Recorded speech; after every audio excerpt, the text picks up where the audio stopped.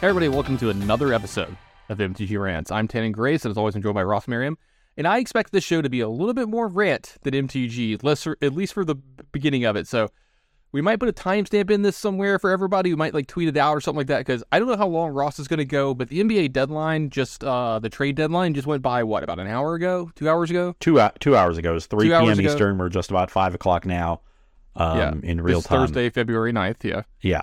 So, the reason I've been glued to my phone for the last 3 weeks. Sure.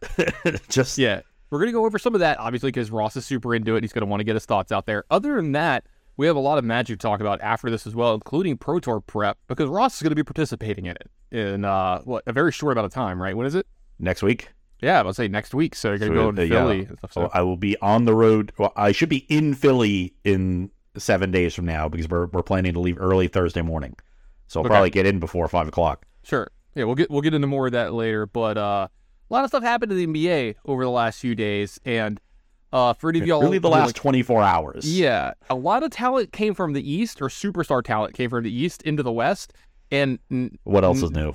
Yeah, and LeBron's got to be pissed. That's all I'm going to say. The Lakers did pretty well. They did okay. Yeah, they did okay. I think getting the haul of players they did for only the one pick, and then they made some other minor deals around after that. They got a backup big in Mo Bamba.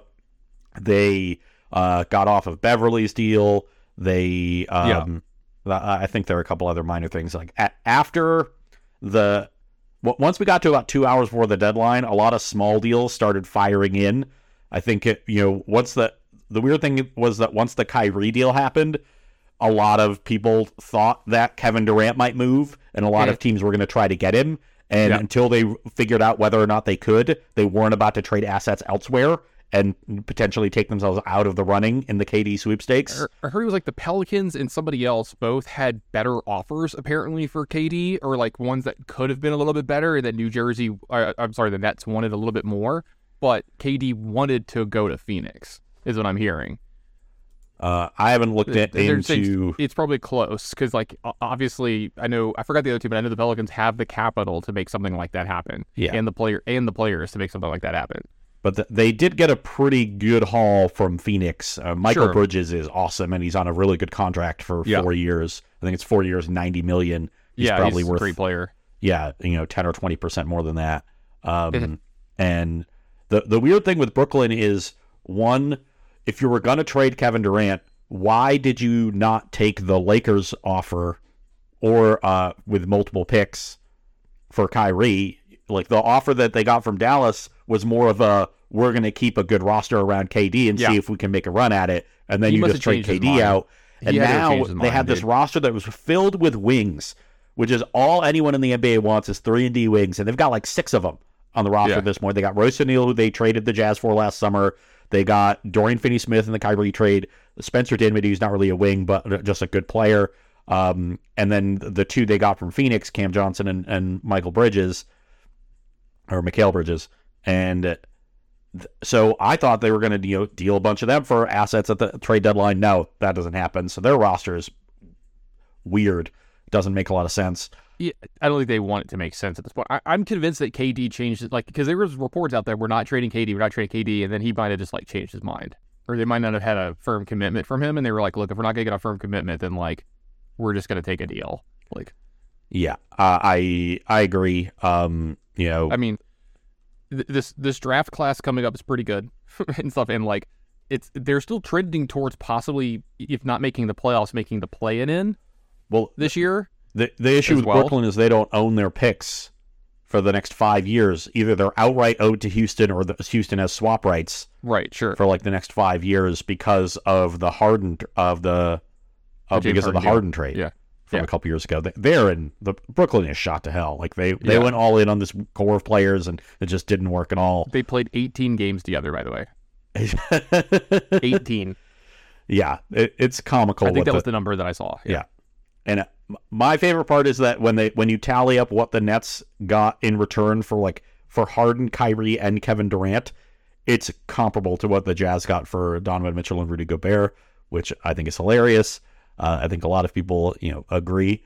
But the Kevin Durant, once the Kyrie trade came in, Then they were going to need the Kevin Durant trade to happen before teams were willing to start dealing. And then we saw a bunch of trades go down today. Interestingly, not a lot of first-round picks getting moved. There was the 4 in the Kevin Durant deal. There were only 4 other total. There was 1 in the Kyrie deal, picks, 1 for the Jazz that they got off of LA. The Knicks sent a protected first-rounder because they have several protecteds from the trade over the summer.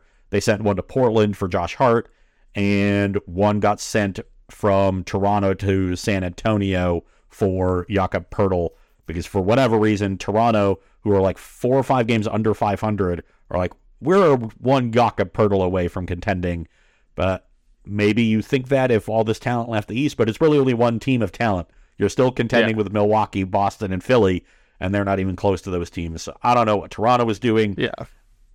I don't know what a lot of teams were doing, but I certainly know what the Jazz were doing, and it's fire up the tank, because we are ready to win very few games for the rest of this season. And they're in a weird spot too. Like that most teams in their spot, they don't have what the Jazz have. The Jazz have a couple players that you could build around to be pretty good. They have money that they could spend, and they have a ton of picks. So they're in a they're in like the spot that like New Orleans was in a couple years ago, where like you could quickly turn this around. Yeah, you just need to find that marquee talent, and New Orleans had Zion. We got pretty lucky getting the first pick when Zion was there. We're like, here's the funny part: if we get the second pick, we get Ja Morant, and like if we would have worked out either way, because like there were people saying at the time that Ja might have been better. I did hear rumblings of that the day before, that like some teams would have taken Ja number 1 overall, and like some people were like, you're crazy, and like we're seeing that they were probably right, but whatever. And you have some good drafts coming up, so like I mean Utah could be pretty good going forward, but like that's the thing, like what's the West gonna look like in the next couple of years, because it could get wild. So, yeah, I mean, the contending teams you got, of the contending teams, like both LA teams are very old. Phoenix is very old. Though Booker's in his prime and locked up for 5 years. And they're going in, like all those teams are going in now too, which they've realized they're like, our window is the next like 2 to 3 years max. You do have Denver, Memphis, and New Orleans with strong young cores. Yeah. Which, by the way, Memphis or New Orleans should just be in the East. But anyway, continue. And or Minnesota too. Like when we expand, expansion is coming, and I expect expansion to come to Seattle and Las Vegas. And so then 2 of those 3 teams, New Orleans, Minnesota, just put Memphis, us in the East, for the love of God. You put us in the East for like a 2 seed. I love it. I think New Orleans is the least likely to move east, because at least you're close to the Texas teams, so you don't have as much travel there. But we used to be in the East, though, is the thing that's really annoying. They moved us to the West, and it screwed anyway. Yeah. Regardless of the Jazz are still in a good position. I was not a fan of what they got back from last night, as evidenced by my Twitter feed. Sure. And Cedric giving you was trolling you, obviously. I knew he would. He'll do that. But I mean, like he's also a very knowledgeable NBA fan, so like obviously, if you guys don't agree, you're gonna you're gonna let each other know and stuff. Obviously, after sleeping on it for a night and seeing what happened today, the 1 pick is fun. I'll say this: I was always going to be fine with giving up with only getting 1 pick, because I knew they weren't getting 2. It just wasn't a strong enough package to get 2 picks. Better pick.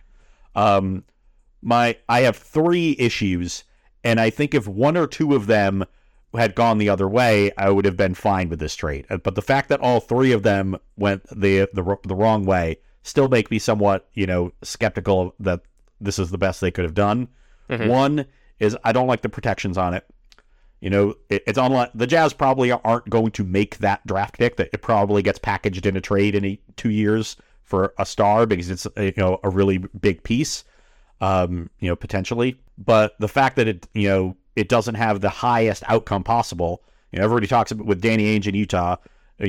All the comparisons get made to what Danny did 10 years ago, trading the aging core that he had in Boston, Kevin Garnett, Paul Pierce, over and Jason Terry. And look what came out of that. They've got a dynasty on their hands. But the picks they got were unprotected from Brooklyn in that trade. It ended up being 3rd overall, overall that landed first and 3rd that landed Tatum and Brown. Poor Brooklyn, by the way. They just cannot catch a fucking break when it comes to this. Well, it's all their fault. So I don't have that much sympathy. Sure, it's self-inflicted, but you would think that like they might run into one. It's like when you joke about me not having a trophy. You'd think I'd like run into a top 8 where everybody just like fucks up like mulligans, or just like I get a walk, to a trophy, and it just never. You know what I mean? Like You got to get at least one, but no, it just doesn't happen. Like, didn't even make a conference finals. Yeah. They won one playoff series in this iteration. They played together for 2 weeks, Ross. Yeah, true. Like, that's the other thing, too. Like, I loved when the Kyrie trade happened. LeBron tweeted out, maybe it's me. And, like, look, it's cool that you have that in your range to think maybe it's you. Nobody thinks it's you. No, nobody thinks it's you over Kyrie or whatever. It's like, that's why I joke about maybe, like, LeBron's got to be pissed because, like, yeah, they did get a pretty good talent back in Russell, right? And they got the guy from Washington who's gonna like help out their roster and deepen out their roster too. I forget the guy's name; he had a weird name. And then he's like a pretty good player, like a really good role player or whatever. But anyway, but then you see like that's with the Lakers try to when a team with LeBron tries to make a run, you're expecting like the big move, right? You're expecting Kyrie to come there, or like. When you hear KD's name, you're like, ooh, like KD for Russ and a bunch of first-round picks, like blah, blah, blah, which, let's be real, LA didn't have anywhere near the first-round picks they were able to offer, the same as Phoenix did. But, like, you've got to believe that LeBron's sitting there and he's, like, making these moves, and then he sees KD come into the West onto a good team, and then he sees Kyrie get to play with Luka, and he's just like, son of a bitch. Because, like, he already probably, like, they might not have been good enough to beat Denver as it is, maybe, right? And then, like, now you've got Phoenix where if Phoenix is randomly healthy, like if all four of their like big name players are healthy, like that team is pretty scary on paper. But like it matters, like does Ayton show up? Does he want to play defense every night? Because like that's the biggest thing with him right now is like he has a really good game and then he has a a not so great game. And also, how do they do with the minutes where those guys are on the bench? How do they stagger? Yeah, exactly. Because this is not the same deep team that they had 2 years ago when they made a finals run. Yeah, and like and they just traded away some of their depth too. That's what a lot of people. The biggest thing about this trade is you traded away a lot of your depth. Chris Paul's fucking 49 years old or whatever, right? And Devin Booker's coming off of an injury, right? And like he looked okay when he played the other night. Like I actually watched the game the other night or whatever. Like he looks fine. And like, but he's one of those players, he needs to be healthy. He's a lot like Steph. Like when you think of Booker, like a lot of people think of him as just like like more like a Klay Thompson. In my mind, he's more like I literally just said his name, the other guy's team, Curry. He's more like a Curry where like he's a scorer. You know what I mean? Like he's not just a shooter. Like he'll pull like if you put the wrong guy, he's actually less of a shooter than people really think. That's what I'm trying to say. He scores a lot more in the mid range. That's what I'm trying to say. That's the point I'm making. Is like I was watching him last night and they put like a small guard on him and he posted the dude up like back to back possessions and it did not look good. Like it looked like he was having his way. And I'm like he's the kind of player that like you run a playoff series around where he's just a fucking matchup nightmare. But, like, now you've got KD, and you've got CP3, and you've got Ayton. Like, it's the typical problem you always hear about when these teams are so good. It's like, where you only have one ball. Like, because you're bringing in one of the greatest scorers to ever play the game of basketball. Not just a good scorer. He is actively all-time great in KD. I think he's, like, what, third or fourth all-time in scoring? Yeah. He's third, maybe fourth. But he's KD's, he's like 10th maybe at this point. Are you sure? No, not like total. I mean like points per game. Oh, per game he's like third. Yeah, he's third because it's like maybe two people are over 30. It's like Wilt. He's fourth. Yeah, it's Wilt and MJ are over 30 points. MJ Wilt separated by a fraction of a point per game. Negligible. Yeah. Yeah, and then Elgin Baylor's third. At like KD's 4, or 29 5. Or something. Yeah, and then KD's at like 27 points a game in his career, and like that is like. We're talking obviously first ballot Hall of Famer here, kind of thing. And it's like, well, the Suns moved all in, so like hopefully they get a championship out of it, kind of thing. Or because like we'll see what happens next year too. Like you never know what's gonna happen next year. Like the CP3 went out. Like I don't know. Like he did say he didn't take it that badly because like he knows it's a business because he got offered for Kyrie, because they tried to get Kyrie as well and stuff. So man, it was a wild couple days. I did not expect all that to happen. Yeah, the net stuff really made it kind of extra wild, so that was really cool. Then you saw all the reactions to it today. But as far as the Jazz went, the protections on that pick that they gave up, limit its largest upside. Like that, when you trade for picks like that, that's what you're hoping for in the outcome, and you're expecting, this team is super old in a couple of years when LeBron is retired, and AD is like 32 with all the injury issues that he's had. I'm not sure if he's going to be able to carry this team. Yeah, I'm super excited about that because we have the same thing in New Orleans. We've got a couple of their picks going forward too, which we might not keep them anyway, but because we have so many first round picks, you almost like have to trade some of them. Yours are are unprotected because it was part of the AD deal, so they were definitely going to be unprotected. So you sort of like have to hope for this weird middle ground where you're like, I need you to be exactly bad enough, but then also not move up in the lottery, and it's just a lot to hope for to maximize the asset, which I don't really like, and but it's still a good trade asset. The other thing I didn't like was the Jazz ended up routing, I think it was 3 second-round picks to Minnesota as part of the deal. It was a 3-team trade, and why that needed to happen is beyond me. I know that the Jazz I think the Jazz are sort of devaluing seconds in their case because they have so many firsts that they're just not going to have roster spots for these guys, but those are still valuable. Like, you can flip 3 seconds for a rotation quality player, as like 6 teams did today. That was most of the trades that happened towards the end of the deadline were just like, 3 seconds for this guy, 4 for this guy, 5 seconds for Gary Payton. I was like, who has all these where did all these second round picks come from? Teams just throw second round picks around like candy. So like, that is I view 3 second round picks as like a low end rotation player that you just gave away in value, which just doesn't seem necessary for this trade. I don't know why it was necessary, but that's more value that they're giving up. And then if they're not going to get the maximal asset that they can get from LA, and they're giving up more value to Minnesota, I thought at the very least they should be able to dump Rudy Gay's contract somewhere. Rudy Gay is getting paid another $6 or $7 million this year and next year. Obviously, most of this year's has already been paid, so that the team would only be responsible for the last third of that or so. But it's like $6 million something next year. You don't want Rudy Gay on this roster. Like, he's a veteran. He doesn't want to be here. His like interviews after the trade were not good. He was bad in the locker room last year. But I also knew that in order to make the salary work, they're going to have to send an extra salary piece to Minnesota. They instead sent Nickeil Alexander-Walker, who is a restricted free agent in the summer, so his rookie deal is expiring. And I know that kid. Minnesota will have the rights to match whatever deal he gets elsewhere if they want to keep him. They'll have a couple months to look him out. He was pretty bad in New Orleans, but he was bad because he couldn't score efficiently. He has scored efficiently this year, granted in a very limited role. You could tell he had talent. Like, when you watched him play, you could definitely tell he had talent. Yeah, but he is looked like he can score somewhat efficiently. Now, maybe that's an aberration because it's a small role. I don't really know. But in the time that I saw him in Utah, he looked pretty good. Enough to that, like, Minnesota taking a flyer on him is beneficial for them. I don't understand why we give up all those seconds and don't at least dump Rudy Gay. So I wanted one of those 3 things, at least maybe 2 of them, to come out differently in the Jazz's favor. That's my sort of sober analysis of it. Sure. I'll accept that it's happening.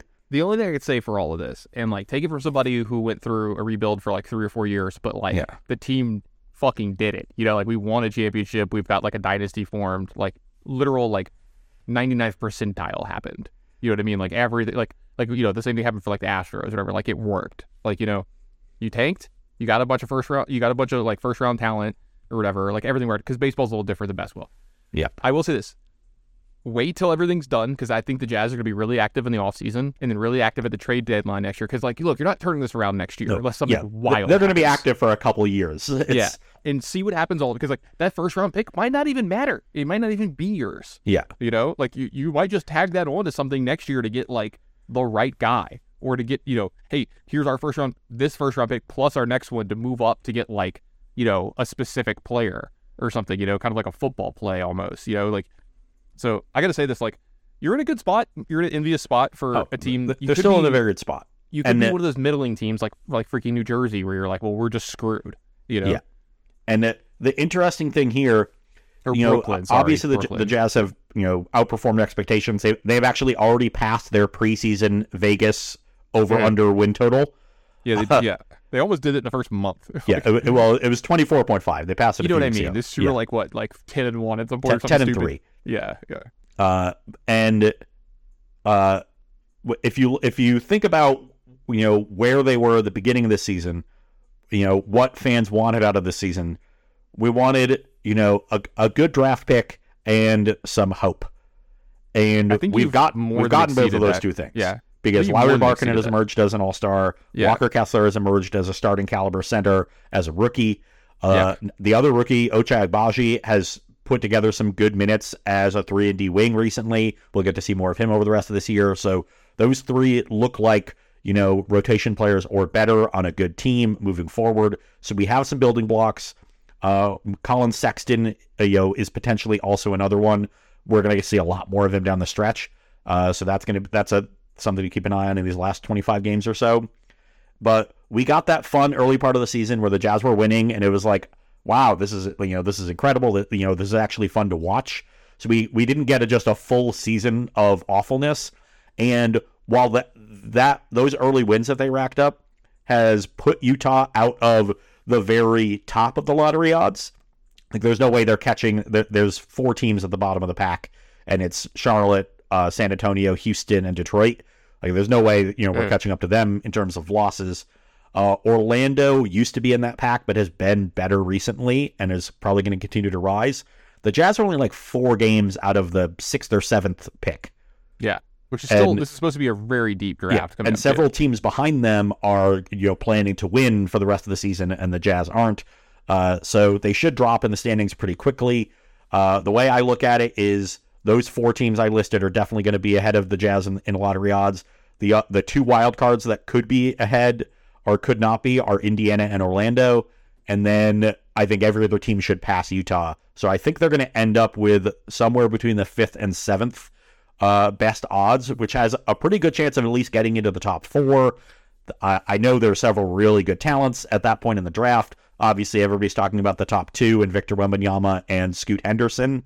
But past that, Brandon Miller from Alabama looks like, he's been sort of dubbed the next Paul George. Not quite as athletic as PG is, but just long and incredible offensive talent. Is shooting like 45% from 3 right now, and well over 80% from the free throw line, which is a better predictor of NBA 3-point success than college 3-point shooting. You got to look at their free throw shooting, because that shows sort of natural shooting talent. Yeah.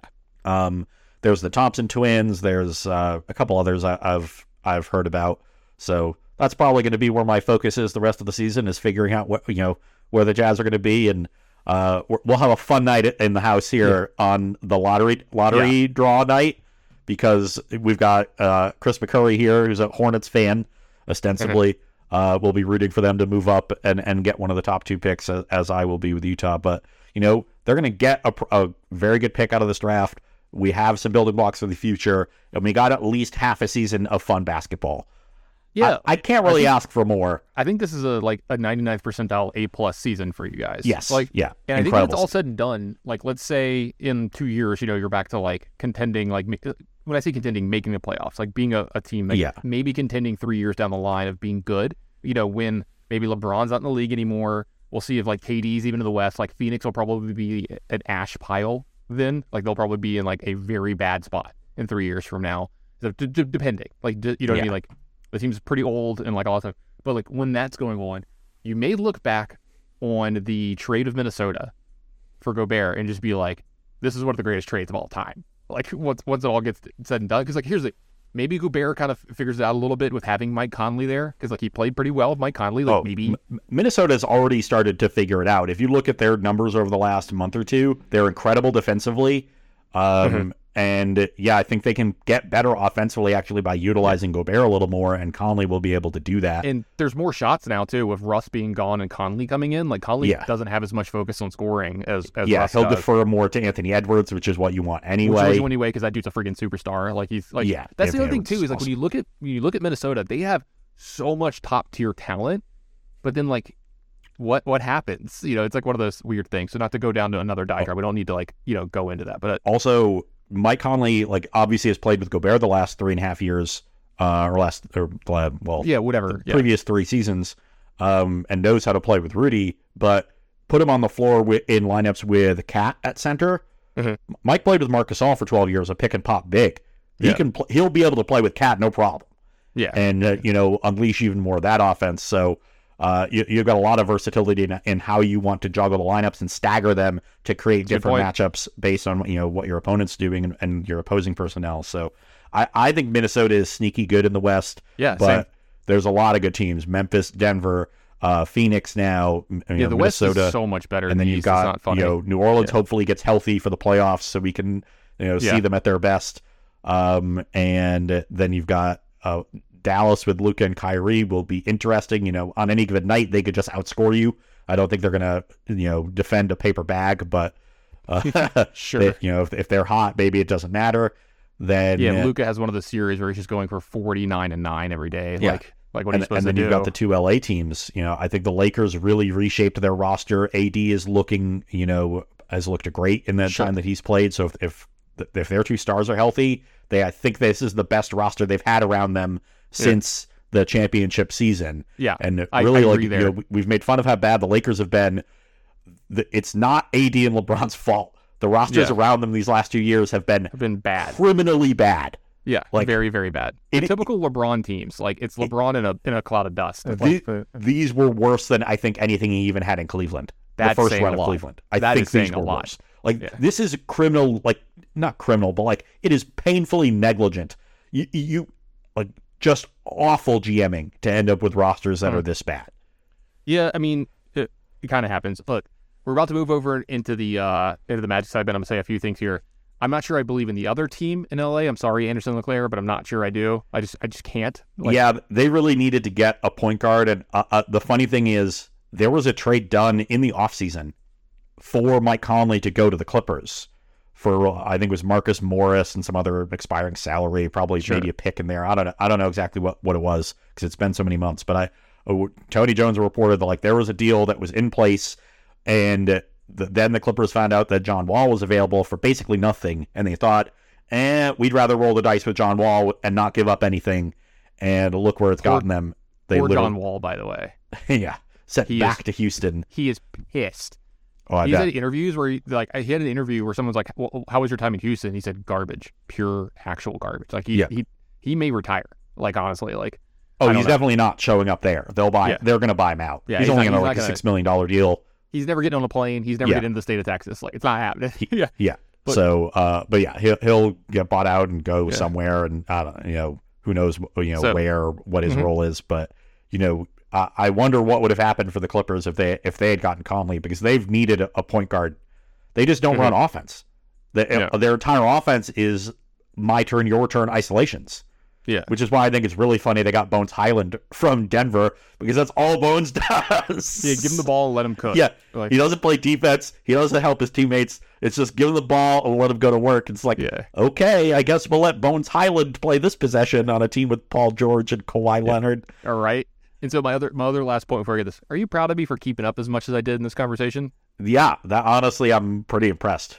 I did some research and I did some reading, and this is actually my favorite, some of my favorite part in sports. I love the business aspect of it. I absolutely love the numbers and everything. I love the X's and O's in all aspects, whether it's on the court or off the court in team assemblage, and probably the team assemblage even more so.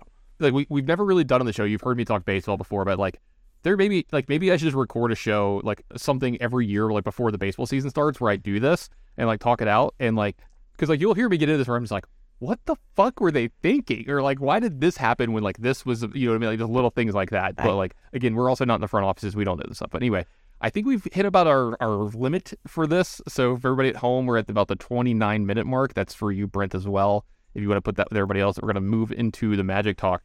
Before we get into the Pro Tour talk, I know we kind of alluded to this a little bit at the last episode. I don't know how much you wanted to go over that newish deck that's been, or talk a little bit about the newish deck that showed up in Modern and then doing pretty well, the 8 Blast or whatever deck it's called. Oh, yeah. It's kind of simmered a little bit, I think.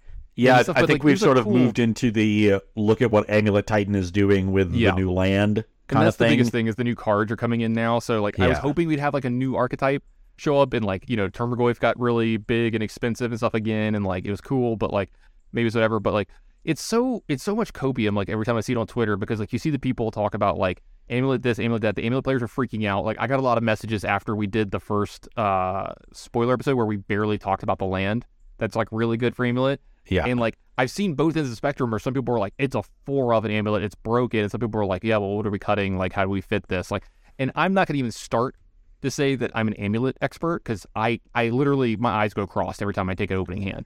with that deck. I'm like, Yeah. what am I supposed to do? Like, what's going on? Well, from what I've seen, the deck has gotten a lot more linear because you're now just able to assemble, multiple amulets really early on in the game, and that lets you just kill on turn 2 and 3 really consistently. I'm seeing posts today on Twitter already. People are like, I'm turn 2ing, turn 3ing like all the time, but like. And then I saw another post from a Magic person. They were like, amulet players are the biggest snake oil salesmen in Magic, because like, they'll tell you their deck's broken or whatever. You know what I'm saying? It's so wild. Everyone tells you their deck is broken now. I see so many Twitter posts that are just 5-little league, deck is cracked. Lost playing in the semis of my 20-person RCQ, deck is cracked. Yeah. And I'm just like, are you sure? Are you cracked in a field of like not that many cracked people with an okay deck? Like, because like, I made a career on that. Yeah, exactly. You got to adjust for the other factors at play. Yeah. I liked Andrew Ellenbogen's reaction to all of this, and it was, you know what? In my experience in Magic, it's when the combo decks get less linear is when they get broken, not more linear, because that tends to make them more exploitable. So I have a feeling that we're seeing a case of a really powerful linear way of building amulet that people are not prepared for. And if they come packed with subtleties in their deck, then good luck. Yeah, that's what I'm saying. Like, we have seen subtlety get to like some of its all-time lows in Modern since it's printing, but I've been seeing a lot of people like kind of sleeving them back up and stuff. So like, I've been seeing a lot of like 4-color decks. You don't have, Yorion and stuff anymore, but like when I say the 4-color deck, you know what I mean? Like the Omnath piles and stuff. And I've been seeing that pop up a little bit and stuff again as well. But let's talk a little bit about Philly that's coming up. We've got a Pro Tour coming up. You're going to be being a part of it. What 2 formats are you playing at this event? So it's going to be Pioneer for the constructed rounds, and Phyrexia all will be one draft. So we got 10 Pioneer and then 2 drafts, so 6 rounds there. The traditional Pro Tour format where you get your draft in the morning and then 5 rounds of constructed following. They did used to do those in the reverse order, in case anybody is curious or wondering about that. So it's actually like I talked about this. When did they change? I don't remember when it changed, but it's actually better for a lot of reasons to do the draft first thing in the morning, because it's actually easier to set the venue up and you don't have to have a pause in the actual tournament. That's the biggest reason for it, because we had this come up in Fab where like they were in Flesh and Blood, where they were talking about it because we do the split format there as well. And I remember I even got asked once, they were like, so like some of the judges they're like, what order should you do this? And I was like, you should do limited first, 100%. Because you can come in, you can have the table set up in a way where people can sit down for 8, and then literally like as soon as the drafts are done, while they're building, you can recreate the other areas and stuff that you need to create and stuff, because we have to change the feature match area too. If we cover the draft or if we don't, depending on that, we have to do like all kinds of logistical stuff, and it's easier that we can get that done before. You just come in like an hour early instead of having an extra hour gap somewhere in the middle of the day, because that's bad for coverage. It's bad for everybody involved. I am a fan of like a little bit of a lunch break in some of the events, but like nothing else beyond that. Yeah, like there better be a fucking lunch break at our Philadelphia tournament. so you can walk over. Is it close to Reading? It's across the street. Like it is as close as you can get.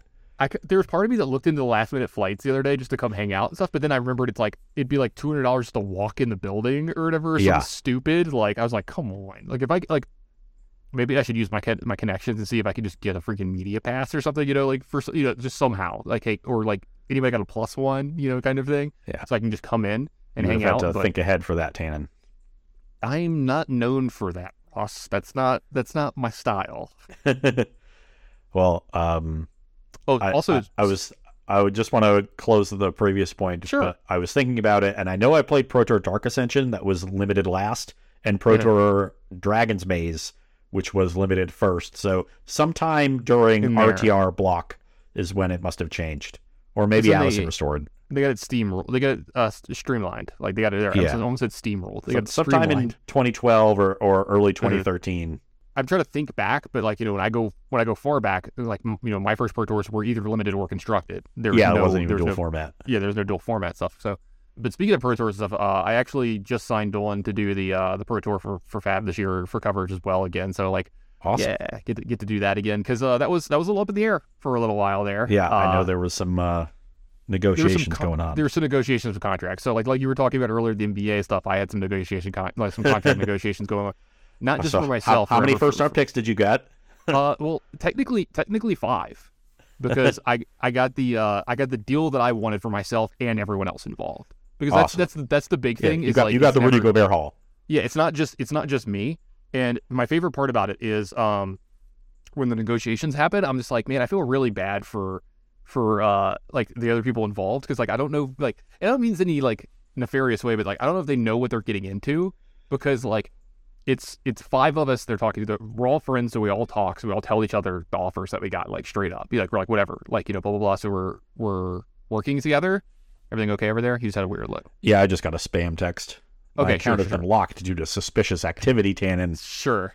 So, you know, we're all together on the same page, but, you know, I'm one of the elder statesmen of the group. You know, I've been doing it longer, like, blah, blah. So, like, I get on elder? Yeah, I get deferred to a little bit, but the other person that's in the same boat as me is Brian Gottlieb. And when it comes to any kind of labor negotiations, having me and Brian Gottlieb lead you could probably do a little worse. An ex-lawyer. Yes, yeah. That'll... An ex-lawyer to... I don't know exactly what kind of law Brian practiced, so... Yeah, sure, you know. Sure. I have had him look over multiple of my emails before, and I'm like, can you make sure this is... Because, like, one of them I wrote when I was very angry. About something, I was like, can you... And he's like, yeah, I got you, you know, kind of thing. I tried to use that friendship too much, but it's...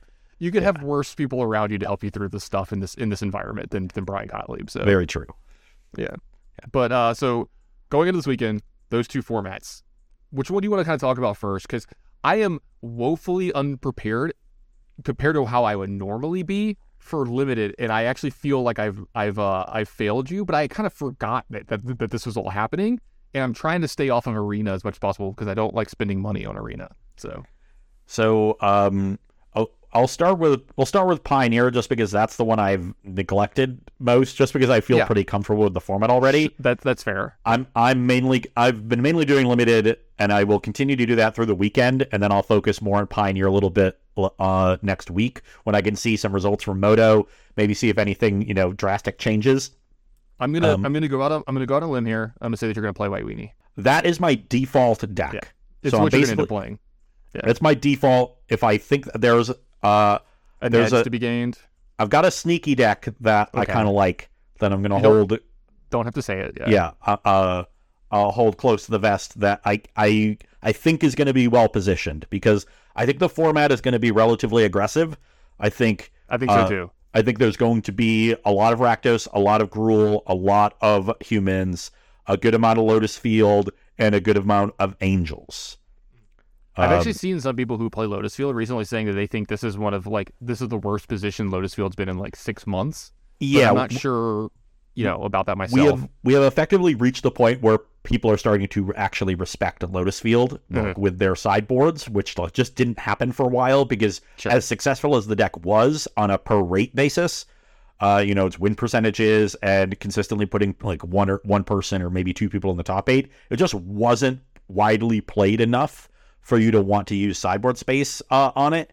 And it started getting more popular after the first regional championship season and in the early part of this year. And we've finally seen people say, okay, enough is enough. Let's start, playing some Damping Spheres or Alpine Moons or what have you. And it's not like that KOs the deck. Obviously, it's still succeeding. Boseiju is a great card to answer all of these pieces of hate that they've main deck several copies of. You can also bounce them with Otawara and things like that. But it does make it tougher. And yeah. I think we're going to see, the Lotus Field Masters are just going to stick with their baby, tune it for the metagame they expect, and hope for the best. And I think they're right to do so. If you have mastery of such a unique deck, you should leverage it. But I don't think we're going to see a lot of people like glom onto it as their, techie deck for the weekend. So it'll be around. I'm not sure how well it'll do, because I don't know how, there's going to be a cat and mouse game there of like, okay, do we really need to bring that much hate? If not as many people are going to play it, or can we go back to ignoring it? And I don't know exactly how that's going to play out, but it's definitely on my radar. I plan on respecting it. But I think the broad strokes where I think Pioneer is a lot of aggressive decks and Rakdos to try to contain them. But the fact that we have a relatively aggressive deck in Gruul Vehicles that is quite good against Rakdos really, changes that metagame. The wild card, though, is Mono Green. This is the deck that people have called for bans for. The most powerful deck in the format has been a tier 1 deck for like 6 months. I think that's a deck that is on the decline. and that's going to play a big part in how I want to metagame. I think that's part of the reason Lotus Field has gotten worse too, is it doesn't have the mono greens and the Izzet Phoenixes to prey on that it did months ago. Izzet Phoenix is sort of like gone, and so what you're seeing is all these aggressive decks that aren't as good of matchups as well as increasing hate in the sideboard for Lotus Field. But mono green, like, it's just not as good against Rakdos as it used to be post Misery Shadow. And it was I don't think it was ever as good against Rakdos as people thought it was. It was favored, but it wasn't a slam dunk. So Misery Shadow was enough to really bring the matchup to relatively even. And without that as a big favorite, the metagame is a lot of decks that mono green gets beat up by. Mono green's pretty good against Gruul. I have no idea. I don't know how Angels is against anything. That's like my blind spot, because I look at that deck and I'm just like, ugh, that sounds terrible. I never want to play that deck. His draws the fair decks just can't beat, keep up with. Apparently it used to crush Phoenix. I played against it once in the SCG and annihilated it, and with Thing in the Ice, and I was like, this seems easy, but it's supposed to be hard. But sample size of 1. But that's where I am in Pioneer. I think mono green is on the downswing. We have a much more aggressive metagame. There's still going to be a good amount of Rakdos, and that's where that's what I'm thinking about, and I'll adjust based on the results that we see from this weekend, and talking with my testing team. I've kind of stayed away from our Discord because I like to do things alone to start, and then develop some opinions, and then try to compare. So I'll get in touch with them in the coming days and talk to them a lot, because I think metagames are one of the things that you really can use the wisdom of the crowd for, where, I might have some biases of where I think it's going, and I'll be wrong in some ways and right in some others. And same is true of, the 10 other people in this Discord channel, however many there are, I don't really know. And if we all just sort of compare notes and take this aggregate, we're going to end up being closer than any of us will be individually. So that'll be a big part of how I envision how I develop my conception of the metagame before I land on a final deck and list.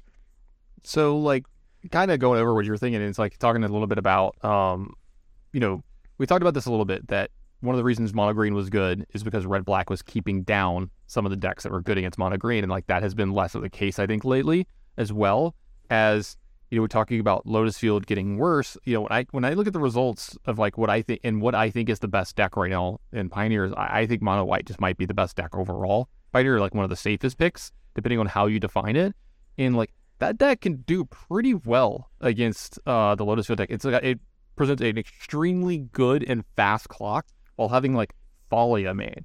Just Thalia alone on the play against that deck with a decent curve is generally enough to win you game 1. And then, you've got a little bit of, possibly some other stuff to work in game 2. But you just have so much going against them where if they have a slow draw at all, you're going to punish every single one of those. And then Thalia makes their go off turns that much more important, because now they have to be able to go off and interact with you. Yeah. So I think it's one of the reasons you've seen that kind of go down as well and stuff. And so, you've seen mono white go up in representation. It did amazingly well in Atlanta at the DreamHack. It was much more represented than I thought it would be. And maybe I just didn't give the deck enough credit at the time. And then I would watch the games and how they play out, and I was just baffled at how good they were. And it just makes sense. It gets to utilize some of the best lands in the game. You've got Mutavault plus you've got these lands that are spell things, right? You've got Ganja, you've got Castle Ardenvale, you've got Shethid Dunes, and there's not really drawbacks on these lands. They tap for white mana, come and play untapped. It's not like it was in the past where you have to play your Lava Claw Reaches or something, or your Raging Ravine tapped. You've got these things, and Mutavault does a lot of heavy lifting in these decks. Brave the Elements wins a lot of the fair games and stuff. So I'm a big fan of this deck, and if I had to play Pioneer tomorrow, that's probably the deck I'd be choosing. Yeah, it reminds me a lot of the white aggro decks that did very well at the last Pro Tour before the rebranding to Mythic Championship that Ellenbogen won. I actually played that deck the next week at an Invitational and went 7-1 in that portion with it, and came away incredibly impressed by the deck, because it didn't feel like a normal aggro deck where your cards are really underpowered. And in the same way, there's a lot of really good one drops that do a lot of things into the late game with Dauntless Bodyguard and Hopeful Initiate and now Recruitment Officer, even Kithian. And then you've got these, Thalia's Lieutenant and Brave the Elements as incredibly powerful cards. The standard decks by, Analog had things like Benalish Marshal, History of Benalia, and Venerated Loxodon. And so, your cards are quite powerful. You mentioned Thalia as well. And then, you have good interaction, and then you have all of these mana sinks going along, so you really don't flood. I've said that, I've written this many times over the years in my articles, and I'm sure I've said it many times, but I love aggro decks that can freely increase their land count because they have, so many, options to use their mana going along, because that is a surefire way to get a very consistent aggressive deck, and consistency is so key for aggro. You just can't stumble in the early game. And if you're sort of antithetically, I like playing more land drops because that leads to not stumbling. You make sure you make a land drops, but then, you need all this flood protection. So aggro decks that sort of have inherent flood protection from activated abilities on their cards and utility lands are really attractive to me. And that's what Humans is. And it creates a deck that, has some very good matchups, because there are definitely just decks that fundamentally struggle with aggression. But even in matchups where you would traditionally struggle, like a Rakdos midrange, the deck is powerful enough and resilient enough to put up a fight. I know, Jesse Robkin and some of the other, devoted Humans players will actively say that they think the Rakdos matchup is favored for Humans. I would say that Rakdos is a slight favorite, but slight. And, the matchup is very close. And, maybe that changes actually now with Ossification, which I think is a great removal spell option for that deck, and gives you the versatility that you didn't really have. I don't like playing Deckenstone against them because I don't like giving up that card advantage, but Ossification can cleanly answer a Sheoldred or, some of the other creatures that, get in your way, while also being relevant in other matchups. So that could be an upgrade that the deck gets too. So yeah, Mono White Humans is just a good deck. Now, the new set's going to be legal, right, for this event? And is that going to be a problem, possibly throwing a wrench in for anything that you're doing? Plus, I know that card availability might be a thing as well for people. The vendors there are going to make bank. Yeah, I don't expect that will be a major issue, because I think I don't think there are a lot of cards that make a huge impact. But the main cards that do are probably going to be the fast lands. And I already own a full set of those from back in the day. So yeah, one of the things that I think about with this is I kind of agree with you, right? Hopefully there's something there that just drastically changes everything.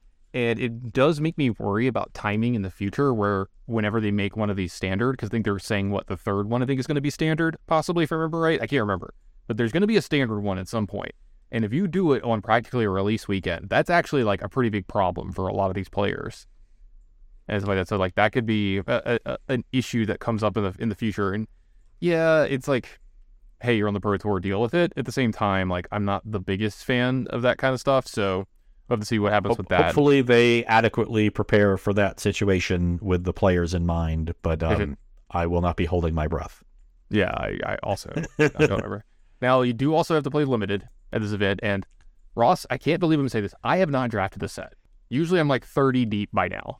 Yeah, I'm definitely not 30 deep at this point, because I also spent some time watching other people draft rather than just continue it in a hole. Too. Yeah, that too. So I've probably watched 5 or 10, and I've probably played 10 or 15.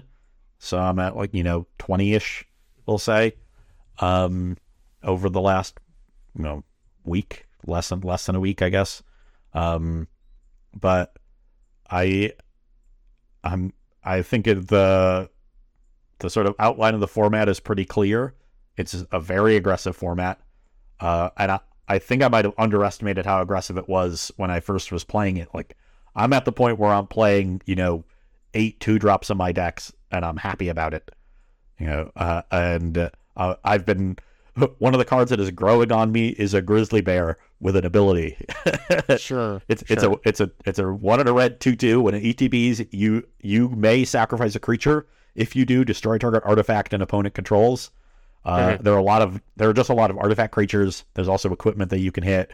and you often have different creatures that you can sacrifice, especially in red. And it's a reasonable 2-drop. It's also an artifact itself if you're doing artifact synergies. So it just has a lot of other things going for it on top of being a 2-drop. But super aggressive format. My main issue with it is that the gameplay, I think, is pretty bad. It being it's both very aggressive and just very difficult to catch up if you fall behind. There's a lot of really good combat tricks. There's 2 combat tricks that draw a card, Tannen. The white one is awesome. It's 2 mana, instant, give +2/+2. If you targeted a creature with Toxic, draw a card. Yeah, that one's great. Yeah. And then there's a red one that's just 2 mana, +3/+1, and Chandra. Exile the top card, you can play it this turn.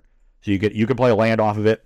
That one has fallen a little bit in my pick order just because it's a little harder to use. Yeah, it's also just harder to cast it and keep your creature on the battlefield. So even if you get the 2-for-1, the tempo that you give up by trading material on the board is often not even worth it because the format is that aggressive.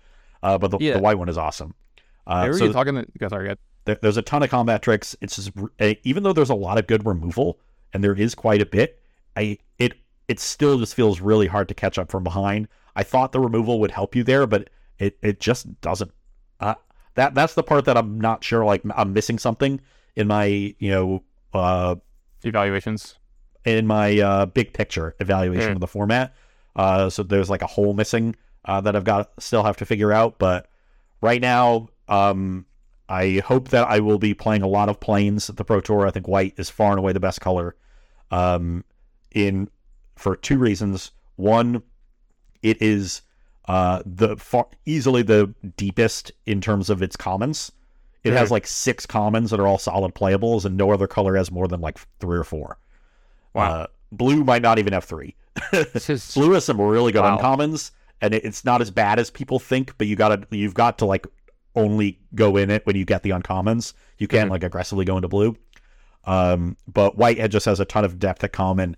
Obviously it has like 2 of the best rares in the format too, just in case that makes a difference. But sure. The other major factor in its favor is this is in addition to being an aggressive format, it's a very synergy driven format. All the signposts are very clear in what those color combinations are trying to do, and I think all of white's color combinations are quite good.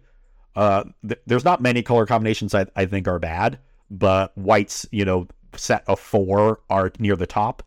I think Orzhov is my favorite color combination. Selesnya is pretty close to that. Those might be my top 2, but Boros is also very good if you can get it. Boros ends up being the equipment deck, which is very different than the toxic deck. So you take your card evaluation changes a lot. There's a little bit of overlap, but where the Boros decks have an advantage is in those games where both players curve out and you kind of bounce off each other, trade off a bit, and nobody gets really far ahead. You end up in this late game with a bunch of equipment lying around that you just sink all your mana into to dominate combat. Your 1-drop or your 2-drop now acts like a 6-drop. Yeah, all the mites that you generate, the 1/1s that can't block, the toxic one, you just start equipping them and like getting in for 3, and they have to trade real creatures for them and things like that. So the equipment is sort of like a way to give yourself a long game without having to put too many expensive cards in your deck. Because there's a bunch of 4 Mirrodin equipment, I don't know if that make a 2/2 with it. So they're basically creatures that come with an equipment attached. So you're able to just curve out with reasonably sized creatures and then have all this equipment lying around going long. And then white-blue is the hardest one to get. That's more of an artifact deck. I would say like isn't really even available at some tables just because of the way the cards go, but can be quite good. And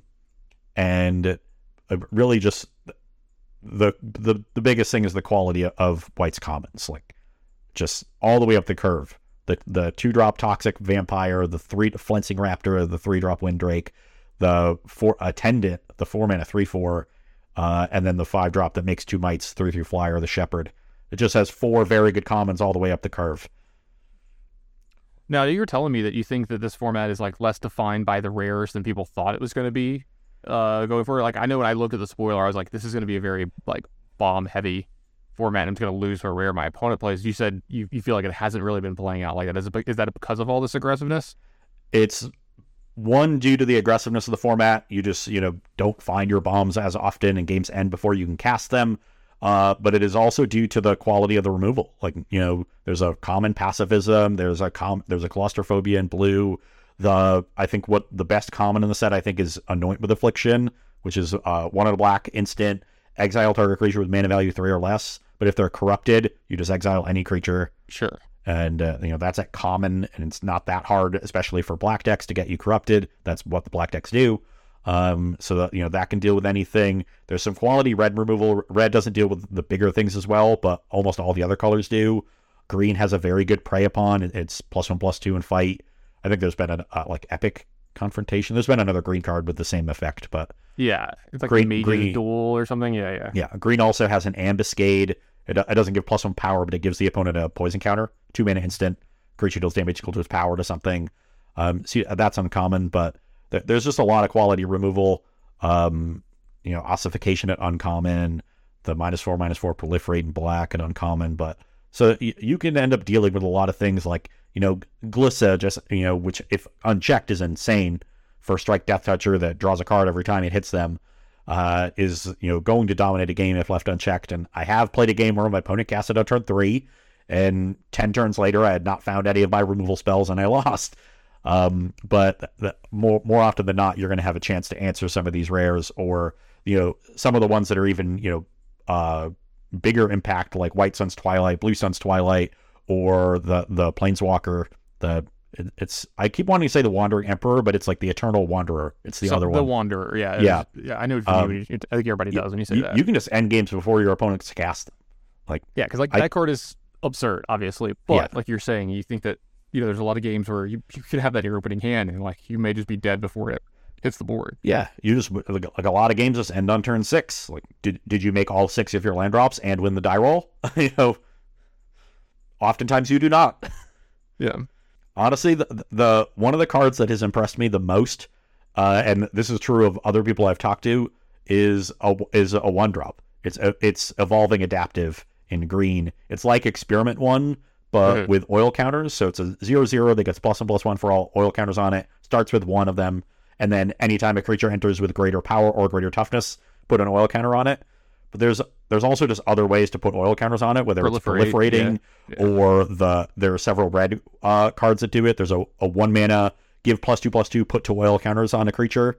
So it's just a fine trick that also just like gives this creature +4/+4, and 2 of them stay permanently.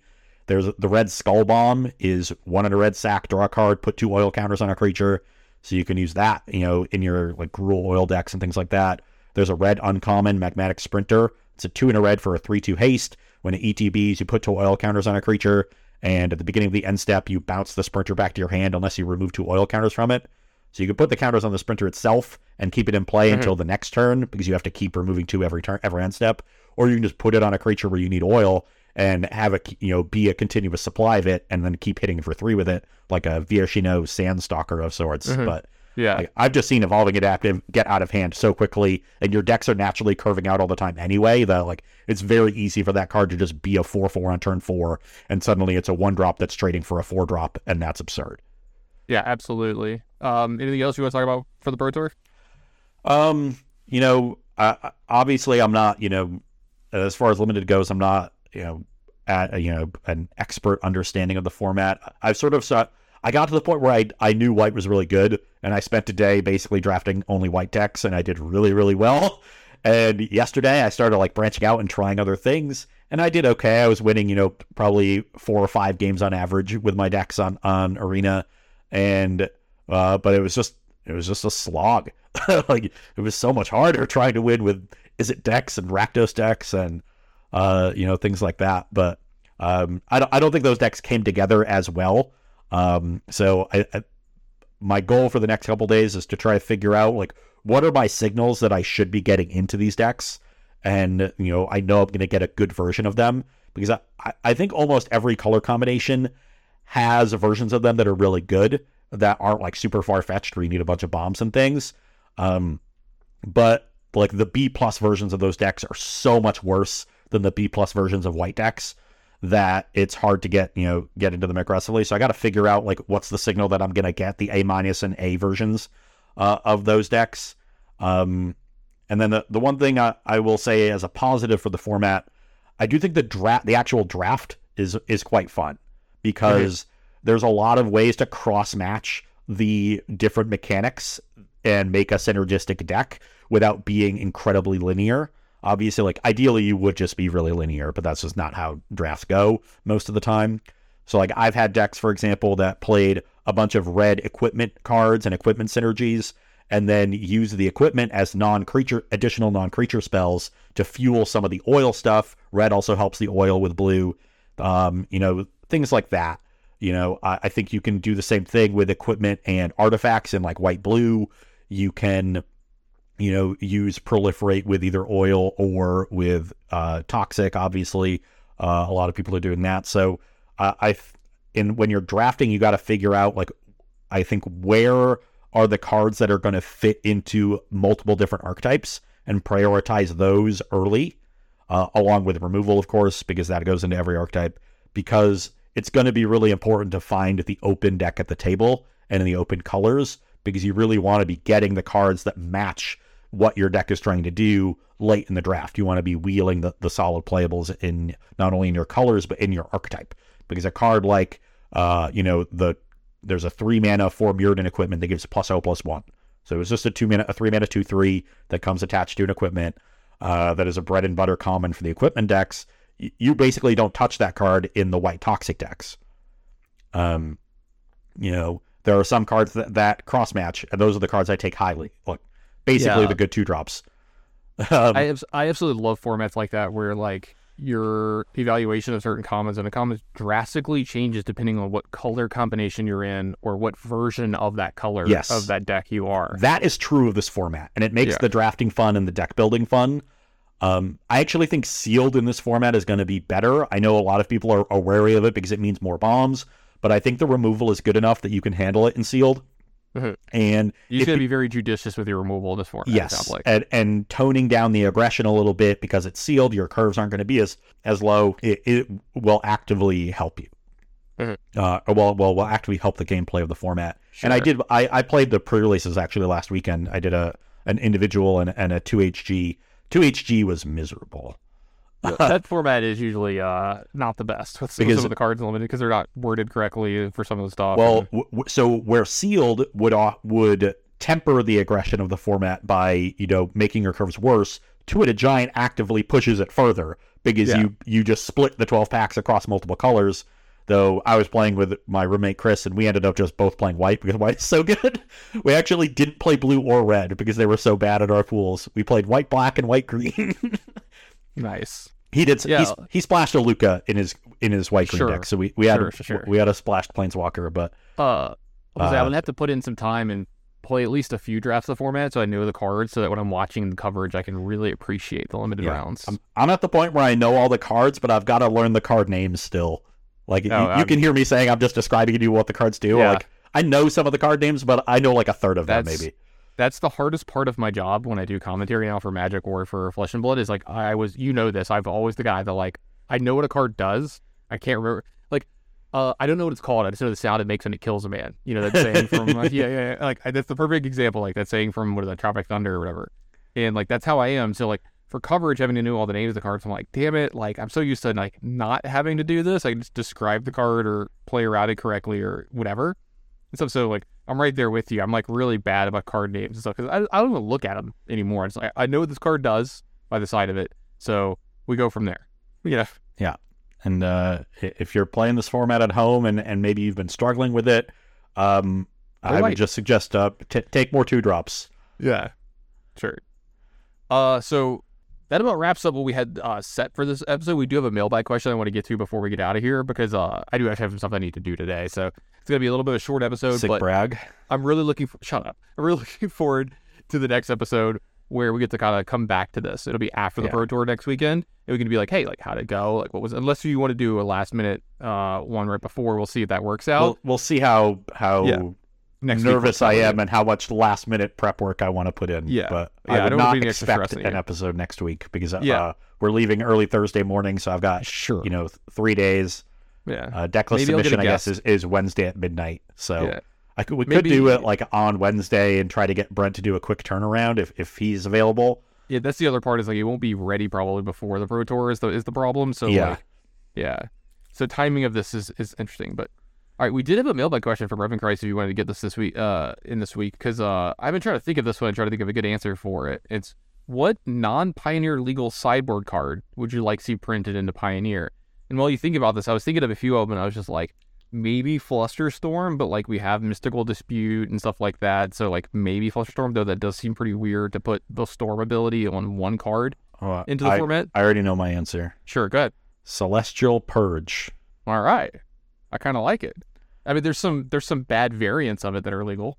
This came up when I was playing Mono White Humans for the first time last summer, and I was looking at the removal that they had. I was like, I want a removal spell that answers Kalitas and, because Shieldred hadn't been printed yet, that answers Kalitas and Greasefang.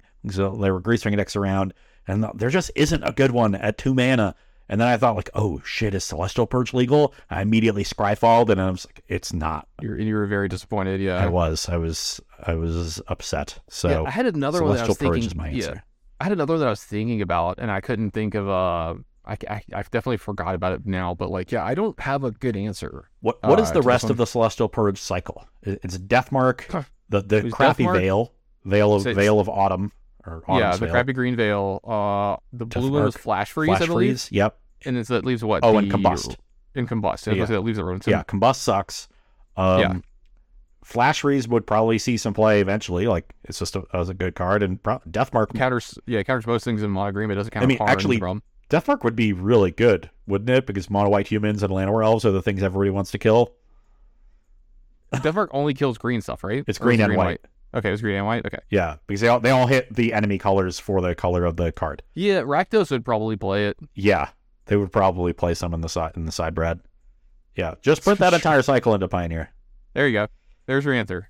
All 5 of those. Well, maybe not the crappy ones, but a couple of the good ones. Yeah, you don't need Autumn's Veil. Nobody's playing that one.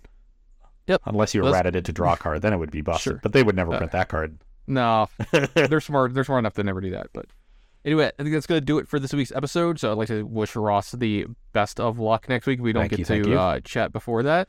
And I will say, before you wrap us, sure. I do remember that I also have things to do when we're done, and I want to make you jealous with them. I'm making dinner once we end this cast, and I'm going to. So I, if you remember, about 2 months ago, I made gnocchi from scratch. Yes. And I froze a significant portion of it, and I'm going to boil those tonight, and I'm going to make a pesto from scratch with some beet greens, because I made a roasted beet risotto a couple weeks ago, and I froze the tops. Sounds so good. So I'm going to chop those up and grind them in a mortar and pestle with some toasted pine nuts, little parm reg, olive oil, and toss that with some scratch-made gnocchi. Yeah.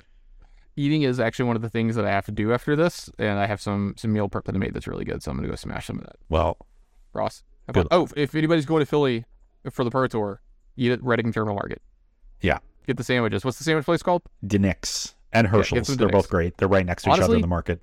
Just walk around the place one day and make a plan of attack. And be like, I'm going to go to this place, and this place. So that way you can kind of just like check it off when you're like, oh, I kind of want a dessert thing today. I'm going to go get a cannoli from this place. You know? Oh, I'm going to get a sticky bun from the Amish bakery, and it's going to be Amish delicious. Stuff, by the way, if there's Amish people in there doing food and drink stuff like that. Their food is fire. It's so good. Their juices are great. The donut stand. Yeah. Oh, it's all so good. The ice cream stand, the crepe stand, the Indian stand, the Cajun stand. Maybe we can the Cajun stand I stay away from, by the way. They offered me like jambalaya and gumbo there once, and I had to politely say no. Yeah. Obviously. We had king cakes. I was like, yeah, I can't. I'm sorry. I'm not allowed to eat. I used to get an andouille egg and cheese sandwich in the morning from them. Oh, God, that sounds so And it was good. on like an 8-inch baguette for like $5. That sounds amazing. Yeah. But for everybody, if you're going to go to Philly, that's the place we recommend going. Just go there for almost all of your meals. You'll be fine. And then at night, there's a million restaurants around. Just Google. Yeah, just Google it. Yeah. Exactly. Chinatown is also right next to there. So if you like Chinese food. Big fan. All right, Ross. Well, thanks for giving us some of the inside information for the Pro Tour. I know you got to keep some of it a little bit guarded, but best of luck. Everybody here wishes you the best of luck, and hopefully we get a really good story when you come back. Thank you very much. I hope so too. All right. See y'all next week.